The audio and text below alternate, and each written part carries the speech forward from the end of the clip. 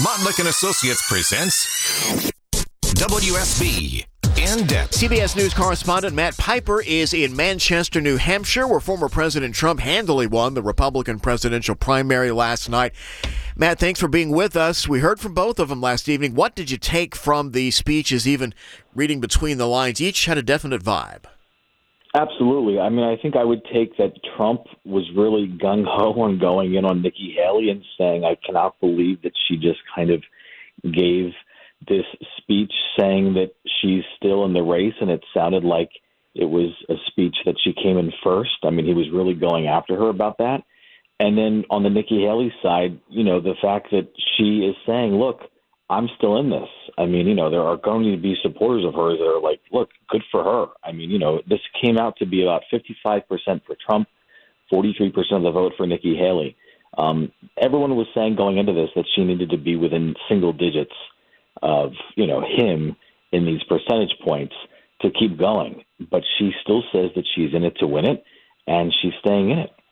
So via news coverage, of course, we're hundreds of miles away. We heard from so many people who live in New Hampshire who couldn't muster up much enthusiasm about anybody in the race, Republican or Democrat.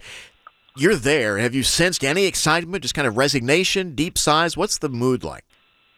Well, the mood, when I was out yesterday speaking to voters, I have to say I heard from a lot of Donald Trump supporters. So I was expecting a pretty big win for him.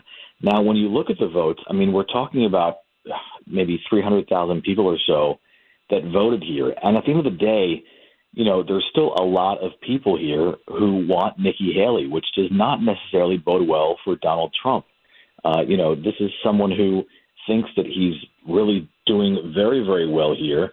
And when it comes to November, Nikki Haley's been saying for weeks now, look, I will beat President Biden if you put me at the top of the ticket. And then when you look at the polls showing Trump versus Biden, it doesn't bode well for him. So she's been saying all along, I'm the one who's going to beat President Biden.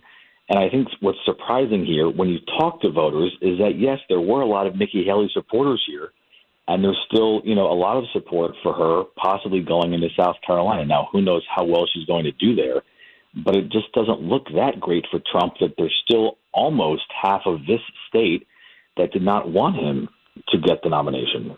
All right, man. Guess we'll be talking to you in South Carolina then a few weeks from now. Safe travels. Thanks for being with us. You're welcome. Thank you.